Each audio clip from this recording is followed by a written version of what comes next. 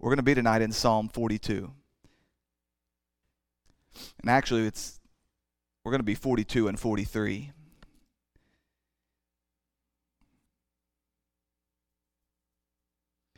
Now, you'll recall possibly that most of the Psalms that we went through in that first book, most of them have reference in the superscript to King David. There's a lot of them that we came to, and we knew exactly who it was that wrote that psalm.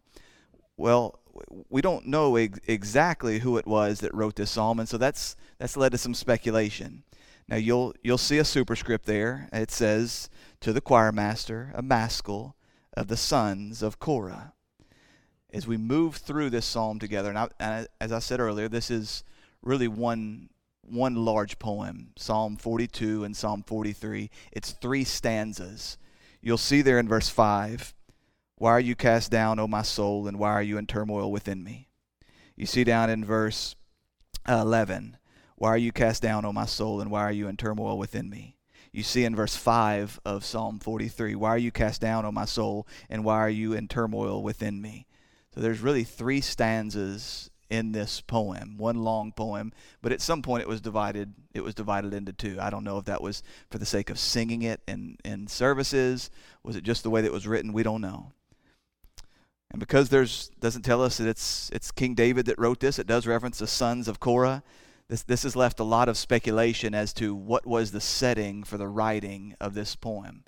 What was the setting for the writing of this psalm? Some people have said that it was King David, that these were the sons of Korah. We'll describe who they are in a minute. But that these were the sons of Korah that had gone with King David when he was either fleeing from King Saul or perhaps from his son Absalom. There's others that have wondered if this wasn't some type of wandering prophet, some prophet that had been exiled from the land and was lamenting his exile from Jerusalem. Others have wondered if it wasn't King Hezekiah. I read one commentary this week that they're just convinced it's Hezekiah. They've drawn a line in the sand and said, absolutely, this is King Hezekiah when his health was failing him and Isaiah had come and spoken to him. I tend to think probably this is this is some of the temple singers that are brokenhearted because they have been cast out of Jerusalem for some reason or another, and they're crying out and longing for God's holy temple. So it says there, the sons of Korah. Does anybody ever heard the name Korah before? Anybody remember any stories of Korah? Anybody ever heard of the rebellion of Korah? So Korah was a man that led a rebellion against Moses and Aaron, and as a result of this, God struck the men dead. So he was unfaithful in his duties. He tried to capture power or control or authority away from the one that God had anointed and placed in that position. But his sons who came after him were those who served in leading out in song worship. They are now writing a song for themselves, and it's a song of lament. It's a song of sorrow. Oftentimes you'll hear it spoken of as a song of spiritual depression. Martin Lloyd-Jones wrote a fabulous book back in the 50s, I think, maybe it was the late 40s, wrote a book about spiritual depression. It's one that people that suffer with intense spiritual depression often will refer to. And he wrote that book out of his sermons on Psalm 42 and Psalm 43. You're going to see something here in terms of God's remedy, God's response, God's help, the way that we need to be thinking in times of spiritual depression. And this really is a foreign thing to us today. They don't write very many praise and worship songs today about spiritual depression. Whenever we started talking about singing the Psalms on Sunday night, I made a post, kind of half-heartedly said that most of what passes for praise and worship this day is Jesus is my boyfriend music. That's a lot of what people write. You wouldn't know any different. You just remove the name Jesus and pointed it and put a dude's name in there. It's just a pop song. It's a pop song about Jesus being so madly in love with you because you're so swell, you're so wonderful, you're so worthy, that of course, why wouldn't he be? Or the ones that don't go that route don't dare speak about times of depression or sorrow or dryness. And that's what's so beautiful about the Psalms. They scan the whole of human emotion. Everything in their raw, honesty. You see these people of God. You're going to see here in this passage, we're not told of anything that this man or these men did wrong. Their hearts are dead perfect, in the beginning at least, thirsting for God. And yet in the middle of this, you find out they're spiritually depressed. They're brokenhearted. They're even wondering if God has abandoned them, has cast them away. So we're reminded that when we come into a place like this for worship, that true spiritual worship is transparent and real and raw and open and a lot of times messy. We talk about it a lot whenever we come to the Lord's table, and I reference, because I see it in my head. Even though I don't see it physically, I see it in my head. The man or the woman that's literally crawling on their hands and knees up the aisle. It doesn't actually happen. You've never seen this. But I know what some people are dealing with, and I know it's taking every ounce of energy to put one foot in front of the other just to get here. But they know Christ is going to meet them. They know He's going to strengthen them. And so there's something beautiful to me about these kind of psalms. These men worshiping and praising God. Again, these were recorded here. These weren't just the songs of those men in the wilderness, separated from the place of worship in Jerusalem. This was a song that was repeated by the congregation in corporate worship. Are you tracking? Because not everybody that shows up in this place has got the joy, joy, joy, joy down in their heart. So, it goes like this.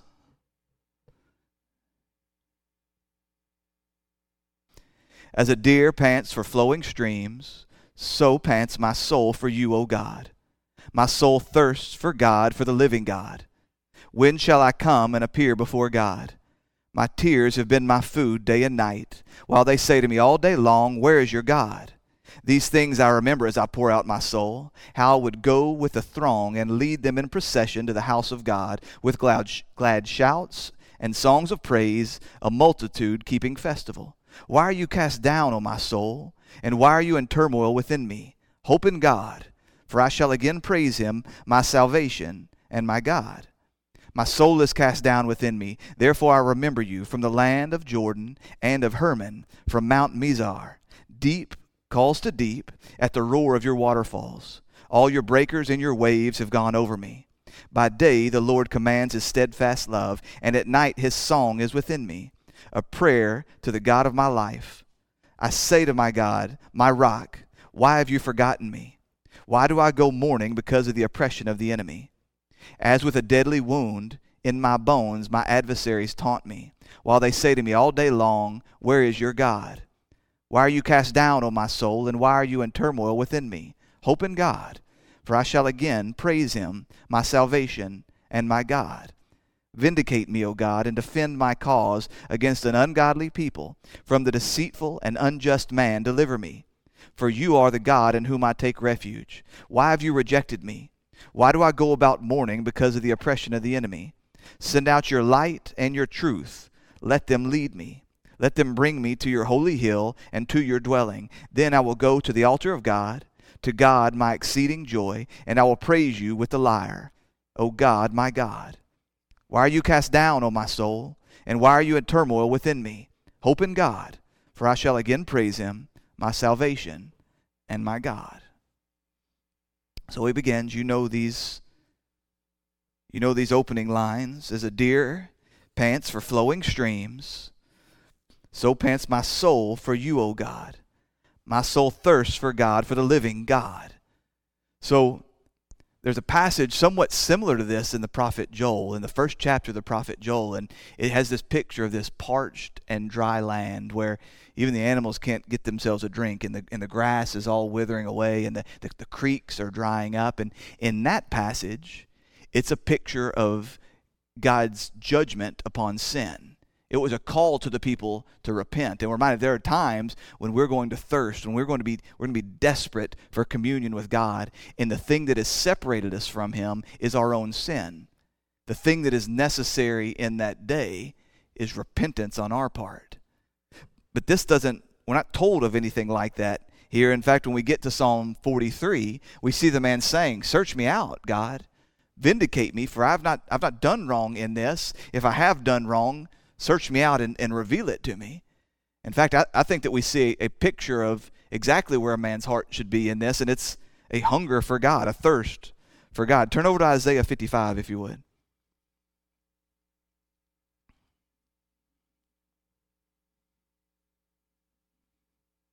The first verse. You all know this text as well, I'm sure. This is the invitation from the Lord. Come, everyone who thirsts, come to the waters, and he who has no money, come, buy and eat. Come, buy wine and milk without money and without price. Why do you spend your money on that which is not bread, and labor for that which does not satisfy? Listen diligently to me, and eat what is good, and delight yourself in rich food. Incline your ear, and come to me. Hear that your soul may live, and I will make with you an everlasting covenant, my steadfast, sure love for David. In this invitation, God is calling out to the people, and he's saying, why would you go and waste your life on all these other things? All these things that are going to waste away, all these things that are going to leave you empty. We know in part why, because we think this time's going to be different. That left me empty last time, so surely a whole lot more of it's going to leave me full. Maybe if I just receive it in a different way. Maybe if I just go some different route. Maybe I catch a few more breaks. Then I'm going to be satisfied in this. He says, what are you doing? This is insanity. You come to me. You come to me, you who are thirsty. You come to me, you who are broke. Isn't that the beauty in it? You don't bring the money. You don't bring the offering and then earn the blessing. You just bring yourself to me. You come dragging yourself down the aisle, and I will give you food, I will give you milk, I will give you water, I will give you milk, I will give you wine. Now you can find some really good commentaries, some really good sermons on what does the water, what does the milk, what does the wine represent. But we know that the water is a refreshment, that you die without water. The picture of this man out there, this deer, this animal that's out there in the wilderness, and it's panting, either because it's been running from a hunter, or it's just been so long without water. It's at the point of death, and so it's panting. It desperately needs some water. And God says, I am that water. Just as Christ Jesus said to the woman at the well, I am the living waters. You come to me and you'll never thirst. And you remember what she says? Well, give me some of this, right? Give me some of this. I'm tired of lugging this jar out here. I'm tired of having to come out here and collect the water just like all the other women. He says, you're not getting it. You're not understanding. When you come to me in this way, there's a stream then, a fountain within you, that the water just keeps coming and coming and coming. It's not that you're never going to thirst because you have one sip of me and you want no more. It's because I'm constantly going to be there giving myself to you. That's why we don't just take the Lord's Supper once at the day of our baptism and never come back. This constant need to come to him over and over and over again. And he's saying, I am the one that will refresh you. Once you've tasted, once you've seen that which is best, you're not going to settle for all these other things.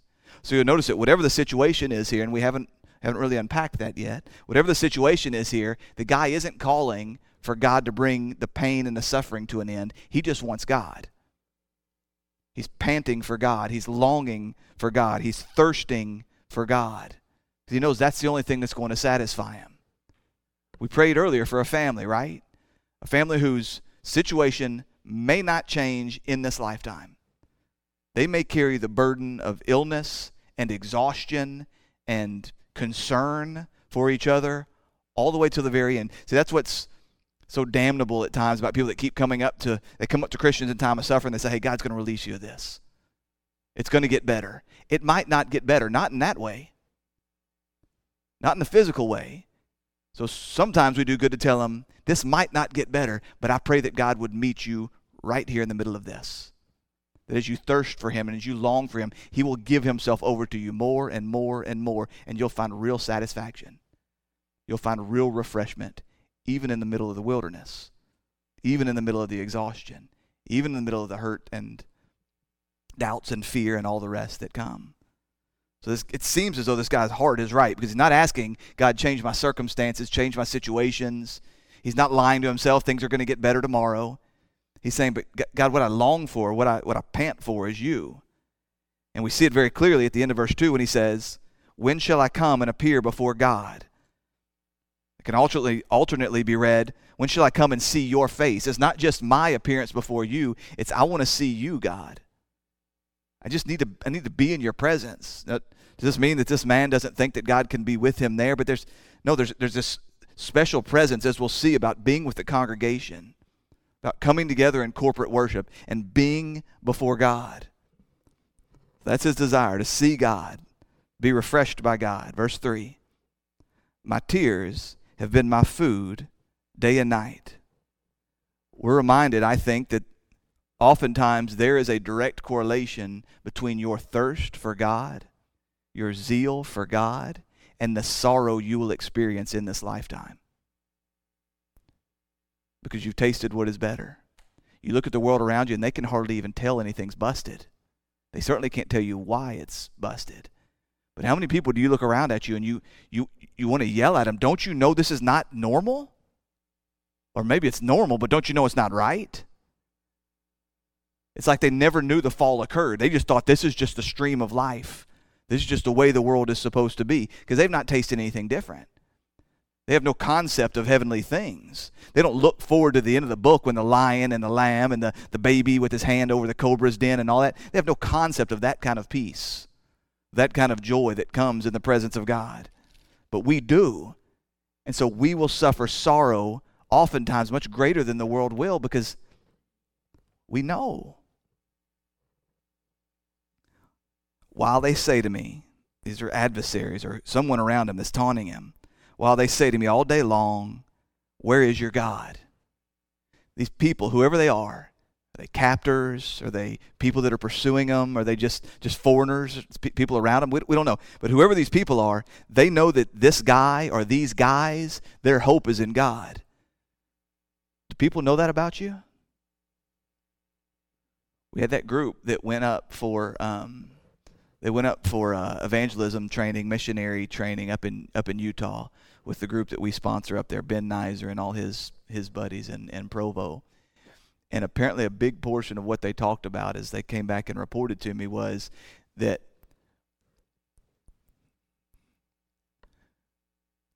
as you meet people, yes, you've got to earn the right sometimes to probe into where they are spiritually and to ask them some difficult questions and to begin talking to them about their sin and some of these things. Right? It's not always appropriate. Sometimes it's flat out rude just to go busting into somebody's life and just start vomiting out everything you know about the gospel. Sometimes that would be appropriate. But oftentimes it's not. Oftentimes you actually have to invest in somebody's life and get to know them a little bit. But one of the things that they say in this training is that very, very, very early on in your relationship, you need to make clear to these people, I'm the guy that trusts in God. That they need to know you're the guy that prays to God. You're the guy that believes in God. You're the guy that knows God. These men apparently knew that. These taunters, these adversaries, they knew that about the man that wrote this psalm. He's a guy who trusts in God, so that when things then went badly, that comes back to haunt him. You're the guy that trusts in God, and look at you. You're the guy that trusts in God, and you're no better than us. Maybe you're in worse position than us. This is what knowing God gets you, and that's when the taunts come. The world will use this but because they've seen so much of the prosperity gospel, they've heard so many preachers that get up and tell you, if you know God, everything goes well. All God wants to do is be your cosmic genie and give you all the things that your heart desires. Then when you don't get those things, then when your finances don't turn around, when your child isn't healed, when whatever it is that you had been praying for, earnestly praying for, doesn't come to pass, where's your God now? Even if they're not taunting you, even if they're not trying to wound you in this, they will inadvertently say things like this. Didn't you people pray for this? Doesn't God have the ability? So what is it? Is God not powerful enough to meet your need? Or does he just not love you enough to meet your need? Which one is it? Either way, I'm having a hard time believing in this God that didn't bother showing up for you. You go to church every Sunday. You go to prayer meeting on Wednesday night. You give money to him. Your service, your life, everything. And this is what he gives you? He doesn't show up? Where's your God now? These things I remember as I pour out my soul, how I would go with the throng and lead them in procession to the house of God with glad shouts and songs of praise, a multitude giving festival. This These men, they can only remember this now. And we're reminded how often we don't appreciate things when we have them. It's only when they're lost. Right? We show up in this place and we take it for granted, right? We take it for granted we can just show up in this place whenever we want, if we feel like it, on a Sunday morning, or on a Wednesday night, or on a Sunday night. It's not until that's stripped away, not through fault of our own, because of health, because of work, because of something, that all of a sudden we start to realize, what did we have here? What did we have here? And I point out to you, what is breaking this guy's heart here? Again, we've not even gotten to what his, right? Is there some physical limitations on him? Maybe. He certainly appears to be displaced from the place that he calls home. But what's his major concern? I want to see the face of God, and I want to be with the people of God. That's what breaks his heart. He wants to be in corporate worship. He's thinking back to those sweet moments. He's saying, in my sorrow right now, even while other men taunt me, where is your God? Why hasn't he shown up? Why hasn't he cared for you? Why hasn't he given you the thing that you prayed for? He's saying, what I want more than anything else is just to be with the people of God and worship. Why it breaks my heart so much when I speak with Christians, I speak with believers, and they have no use for this. I'm not talking about a Wednesday night prayer meeting. I'm talking about a Sunday morning gathering, and no use to gather with the people. They say, I worship on my own, or I worship in some other setting. But there's something about this, about the body coming together as one, about the way in which God meets us in a special way there, about the grace that he presents to us through those meetings. So this man is heartbroken at the loss of that. But here's his response.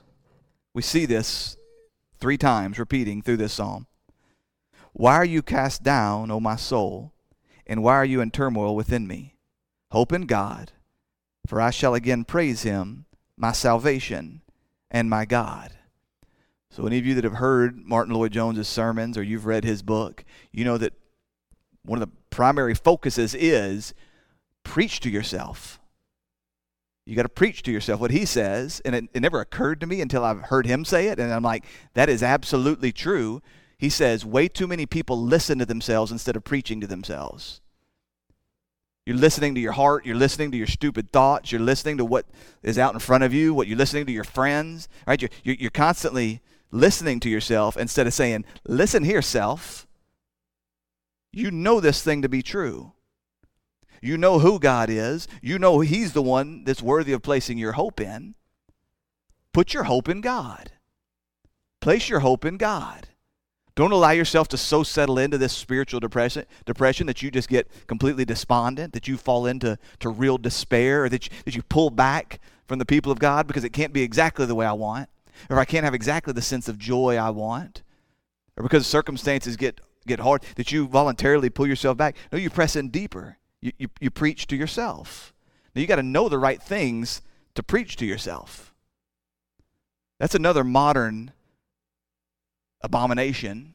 The churches that get up and they say, look, you know, that the worst thing you can do is say bad things to yourself. And I believe this, right? I've got a bad habit of, I call myself an idiot a lot. Idiot, what are you doing? You're an idiot. Why did you do this? But they take this, look, you need to speak the truth about yourself. You need to say what God says about you. And I'm like, amen. God says you're a child of wrath and a son of the devil. You got to say the truth. The truth isn't that you're awesome. The truth is God is our hope. Truth is, in Christ Jesus, you are wholly and completely loved by God. That God is wholly and completely for you. So instead, what we turn these type of sermons into is, you've got to give yourself your own little spiritual pep rally. I'm not talking about that. You don't pep yourself up. You speak the truth about what God's word says. What God's word says is, I was never enough. But because of Christ Jesus, I hope in God. I hope in God. Why are you cast down, O my soul? Why are you in turmoil within me? Does this mean that this guy had no reason to be sad? Yes, he had reason to be sad. He was separated. He wanted to be with the people. He wanted to be in Jerusalem. He wanted to be in the temple. We don't look at people and go, hey, buck up, it's not that hard. No, maybe it's really that hard. Maybe it's really, really, really hard. So we come alongside them and we cry. We acknowledge it. We look at it and go, yes, that's awful. That's awful. I hate that thing just happened. Then we encourage them. Can I show you some hope in God? When it's right. When the time is right. There's a season for just sitting there and crying.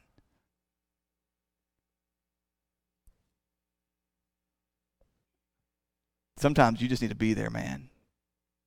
You need to be there and be available. You need to be there and be ready. You need to be there and be sensitive to what's going on. And then when the time's right, you look at him and you say, there is hope in God. I'm calling you to hope in God. And we preach that to ourselves and we preach it to others. Oftentimes, right, we can't hear it in the middle of that, so we've got to be preaching it to ourselves now. What do I say, right? While the waters are calm, while things are okay, on a Wednesday night when, for the most part, y'all's lives must be fairly stable because you made it here tonight, right? You each have your own little pockets of craziness going on, but you're able to drag yourself here for some reason. So while things are reasonably calm today, you're preaching this to yourself. My hope is in God. My hope is in God, even when everything around me looks like a whirlwind. Even when I can't get my eyes fixed even on what the problem is. Get your eyes on him as quick as possible. And know what I've preached to you over and over. I just got to get my eyes fixed on him. He's my salvation. He's my God. One of my great regrets in life is that I waited so late to get serious about the Word of God.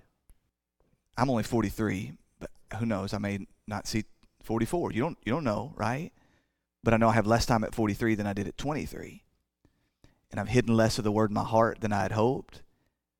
And I watch some of these senior adults that have hidden the Word in their heart their whole life, and it starts coming out, right? You think about some of these people that later in life their mind kind of slips, and they start almost unconsciously speaking, and you're going, man, I want to be the guy that just recites the Word of God to myself and to others without even thinking about it, instead of worthless movie lines or baseball stats, or even when I can't get my hands on a Bible, even when my eyes are too weak to read the Word. I've got so much of it here. That's just all there is. That's what comes bubbling up in those times. My soul is cast down within me. Therefore, so he's saying what he's about to say happens because his soul is cast down. Because my soul is cast down. Therefore, I will remember you. I will think about God. I will meditate on God. I'm going to remember God. And I think this is more than just, oh yeah, there is a God. You're not going to remember a God you never knew, certainly. And it is a delight, it is a treat, it is a treasure to think right thoughts. The God who isn't, the God who you make up in your mind in the moment, the God that you create out of your own little heart, your own little kingdom, that's not the God that can help. That's not the God that can encourage. That's not the God that can strengthen. That's not the God that can show up. That's not the God that you're meant to cast your hope upon. So we see him, right? Who he is always greater than anything we can make up in our minds. And so seeing God, I mean, just spending an afternoon saying, I'm just going to study the scriptures. What does this text say about God? I'm not ever even going to go to how it applies to me. Just what do I see of God in this text? You can build up a treasure trove in your heart of him, images, sights, visions, right thoughts about him that you can call on in times like this. From the land of Jordan and of Hermon, from Mount Mizar. So he's physically separated, right? He wants to be with the people of God. He wants to come into the place, the place of worship. And he's saying here, now I'm up in the north, Mount Hermon, and where the Jordan River begins and starts to come down. We don't know really where Mount Mizar is. I think maybe it was on the east side of the Jordan River. So you're not only north, but you're outside of the Jordan River. But either way, he is physically displaced from the place he desires to be. Verse 7, deep calls to deep at the roar of your waterfalls. All your breakers and your waves have gone over me. So deep calls to deep is a difficult sentence to figure out exactly what this means. You will hear some that think that this is the deep, eternal longing of my soul crying out to the God who is in heaven. There are some who think this is nothing more than just pile of suffering and craziness on top of more and more and more coming. I read one guy that says that this is the waters of the deep calling out to the waters above. I don't really even know where I land here. I'm curious if any of you have landed somewhere pretty solid on this particular verse. So deep calls to deep at the roar of your waterfalls, the roar, the sound. In the beginning, right, he was thirsty, he was parched, he was desperate for God.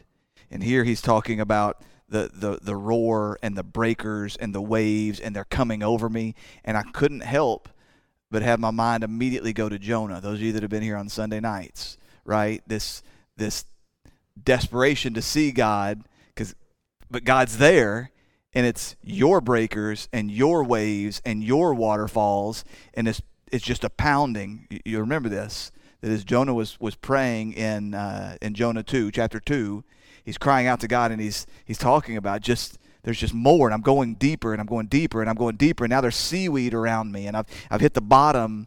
I've hit the bottom of the ocean, and just at the moment where my life was fading, my soul was starting to fade from me, you saved me. You brought me up. But this man, right? We don't know these men. We don't know what the circumstances are, but he knows that the darkness and the waves and the breakers and the waterfalls, they're from God. It's your breakers, your waterfall, your waves, all just overcoming me.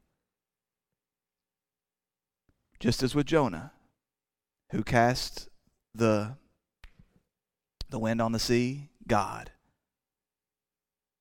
Who sent the whale, God. Who was moving all along, it was God. And he knew this.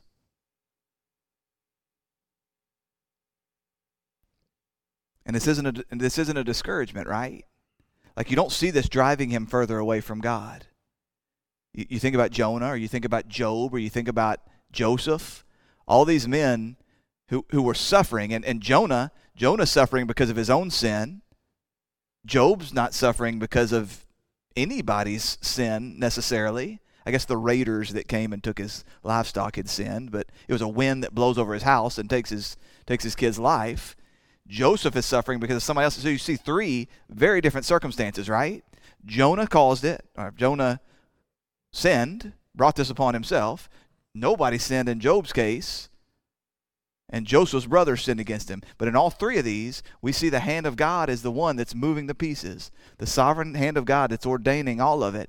And in none of these do we see the men saying, not fair.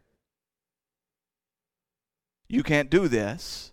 It drives me away from you. I'm no longer going to worship you. He goes on.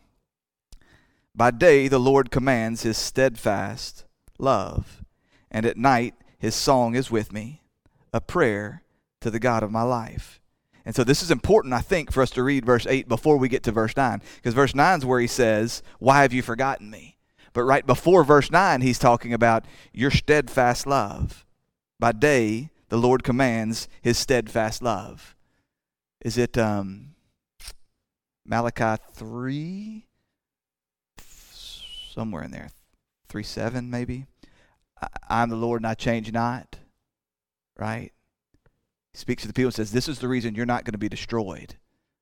Because of my steadfastness. Because of my unchanging nature. We point to this to speak about, when we're talking about the attributes of God, this is a prime text that shows us the immutability of God, the unchanging nature of God. But we don't ever see how that could be a good thing. It's a good thing because how do you know when you wake up tomorrow he's not going to hate you? How do you know when you wake up tomorrow you're going to still be saved? It's because God is steadfast and unchanging in his love, and his steadfast love by day, and at night his song is with me. I'm thinking this means the dude's singing. He's singing in the middle of his sorrow. He's singing the truth about God to himself. He's having his own little worship service. He's preaching, he's praying, he's singing the truth of God to himself in the middle of the sorrow. You see why I say this is God's answer for spiritual depression. It's to press deeper into God.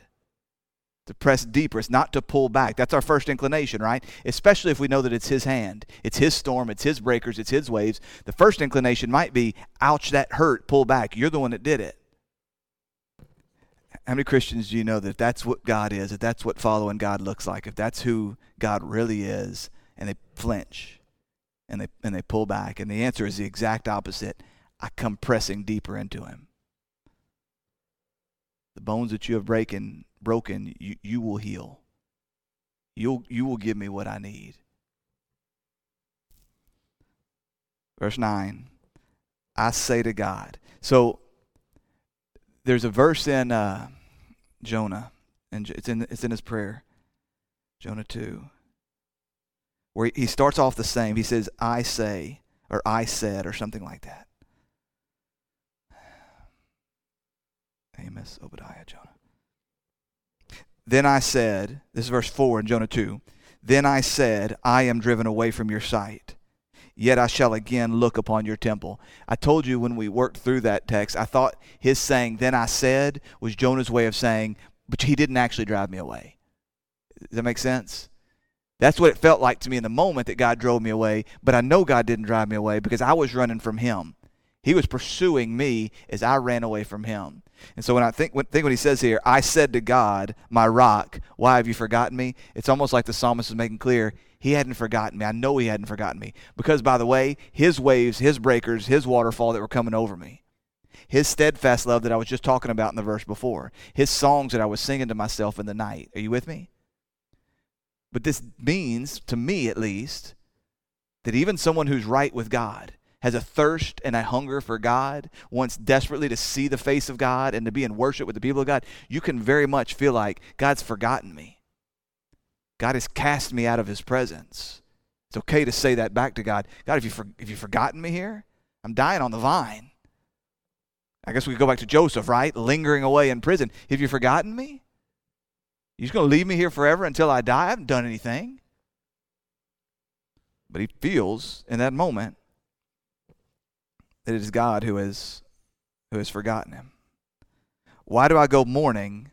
Because of the oppression of the enemy. I don't think he's saying, why am I sad about the oppression of the enemy? He's saying, why are you letting this happen, is what I think he's saying.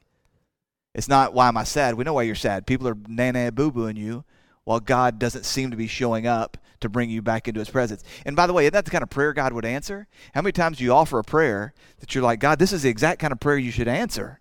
I want to see your face and worship in your temple. Why would you not want that, God? Why would that not be to your glory? Why would that not be to my good? You've prayed prayers like that before, right? God, I'm praying with as pure a heart as I know, and I'm praying for something that I'm almost certain you got to want. I see no way this could be more to my good than this other thing that I'm praying for that you're not giving me. I see no way that you're more glorified in this than by not giving me the thing that I'm wanting, and you don't. You keep not doing it. You allow these people to stand here and taunt me. Why? It's okay to ask God why, but when we come to the point of despair, that's not the answer. Verse 10. As with a deadly wound in my bones, my adversaries taunt me, while they say to me all day long, where is your God? There it is again. Where is your God? Just like we saw up in verse 3. And he compares it to a deadly wound in my bones. And you've experienced that at some point, right, where God didn't seem to be showing up. The suffering continued. The enemy was taunting. Maybe it's not even earthly enemies. Maybe it's the devil in your head or one of his minions, right? Just chirping at you. And it feels like death. It feels like I'm going to die. It feels like there's an infection that's fixing to take my life in my bones. Verse 11. Why are you cast down, O my soul? Why are you at turmoil within me? Hope in God, for I shall again praise him, my salvation and my God. I don't think that when he says, I shall again praise him, he's saying, I guarantee you God's going to bring me back where I want to go. There's no guarantee that God's going to lead you to where you think you're supposed to be or where you desire to go, or as altruistic as your prayer might be. But he's saying, I will praise you again. I will continue to praise you 43. Vindicate me, O God, and defend my cause against an ungodly people. From the deceitful and unjust man, deliver me. So he's saying, vindicate me, God. Uphold what is right. Deliver me from the hand of deceitful and unjust men. Exodus 14:14 says, you have only need be silent. The Lord will fight for you. Does this mean that God is going to shut the mouth of every single person out there that drags you through the mud? No. Does it mean that he's going to stop every single one of their arrows? No. But it means you don't need to be the one out there trying to stop them. You don't need to be the one out there vindicating your name. You don't need to be the one out there trying to shut down all the lies. That we trust in God. We rest in him. We trust in him. We be silent. We be still. And we wait. Sometimes we will be like King David as he was going up and out of Jerusalem and over the Mount of Olives, and the family, or the man from the tribe of Saul is throwing rocks at him and cursing him. And you remember David's men said, don't let this dog talk to you like this. I'll chop his head off. And David said, maybe God sent him here to tell me some stuff. Maybe God sent this dude to curse me, and I'm going to stop him. Because here's the reality. Anything anybody says about me, any accusation anybody makes about me, I promise I deserve 100 times worse. That probably needs to be at least in part our response. Dude, if you only knew half of it. You want me to give you some ammo? You're focusing on the wrong thing here. You're saying stuff that's not true. I'll give you some real stuff. Verse 2. For you are the God in whom I take refuge. Why have you rejected me? Again, he knows that he's not been rejected. So I don't know, is this just like when he says here, why have you forgotten me? Or is this a God revealed to me if there is some fault, if there is some sin? Is there something I've done that led me here? There always does need to be this introspection, right? Nobody is perfectly sinless and completely without fault. There's plenty of scenarios where someone in Scripture can say, I'm innocent in this, right? I didn't do the thing that I'm being accused of doing, but there is sin within me, and maybe God's going to use this to reveal something that's within me. I don't know for sure if he's wrongly saying God's rejecting him, or if he's saying, God, reveal to me what's led me to this place. What role have I played in this? I'm not for sure. But he recognizes at the beginning of that, verse 2, that God is the one in whom he takes refuge. I throw myself into you.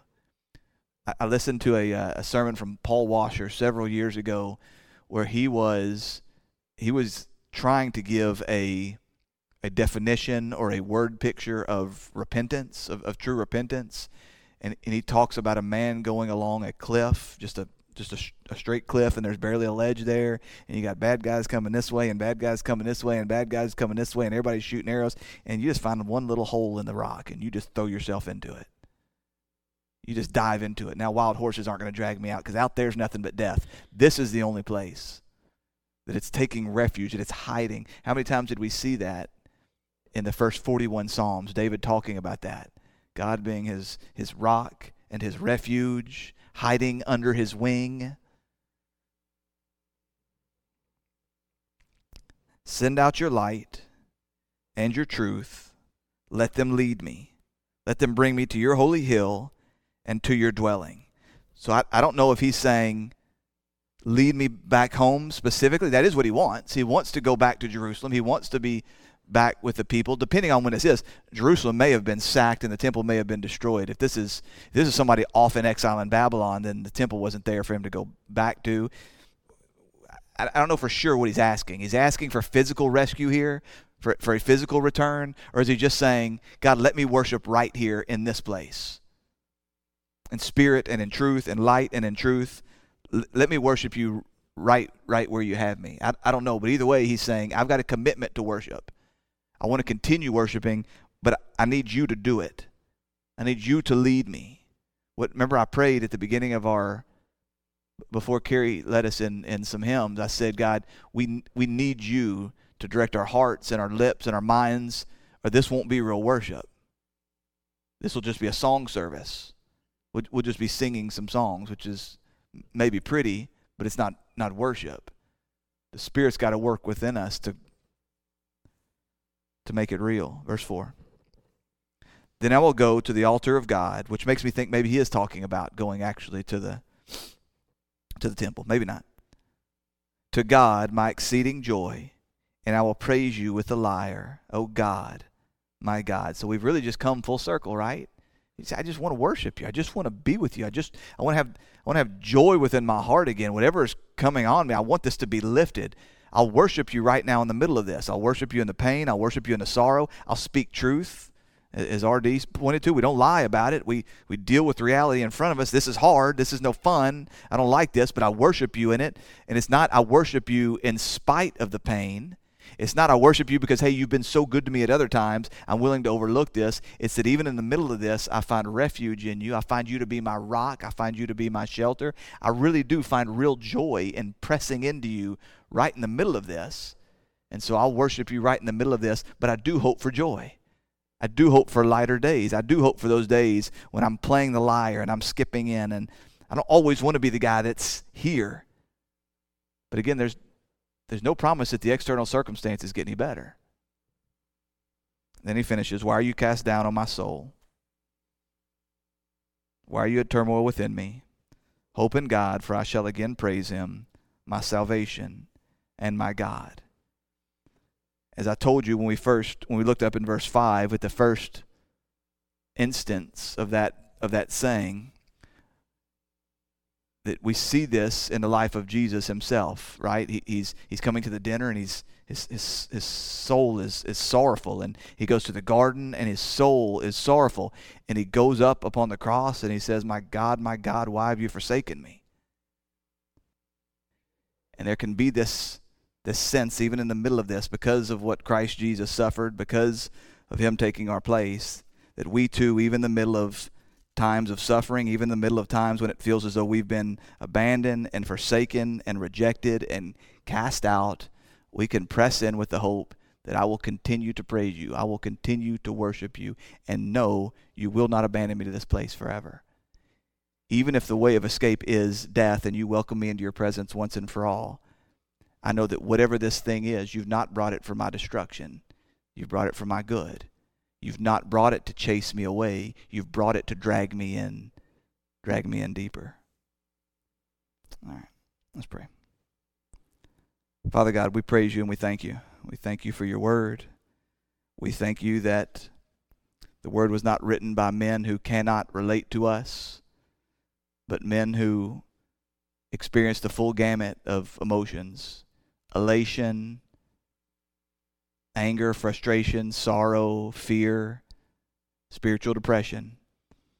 Father, I pray that you would allow this word to speak to us wherever we are and cause us to be a people who worship even when times are hard, even when the enemy taunts. Father, we love you and we thank you.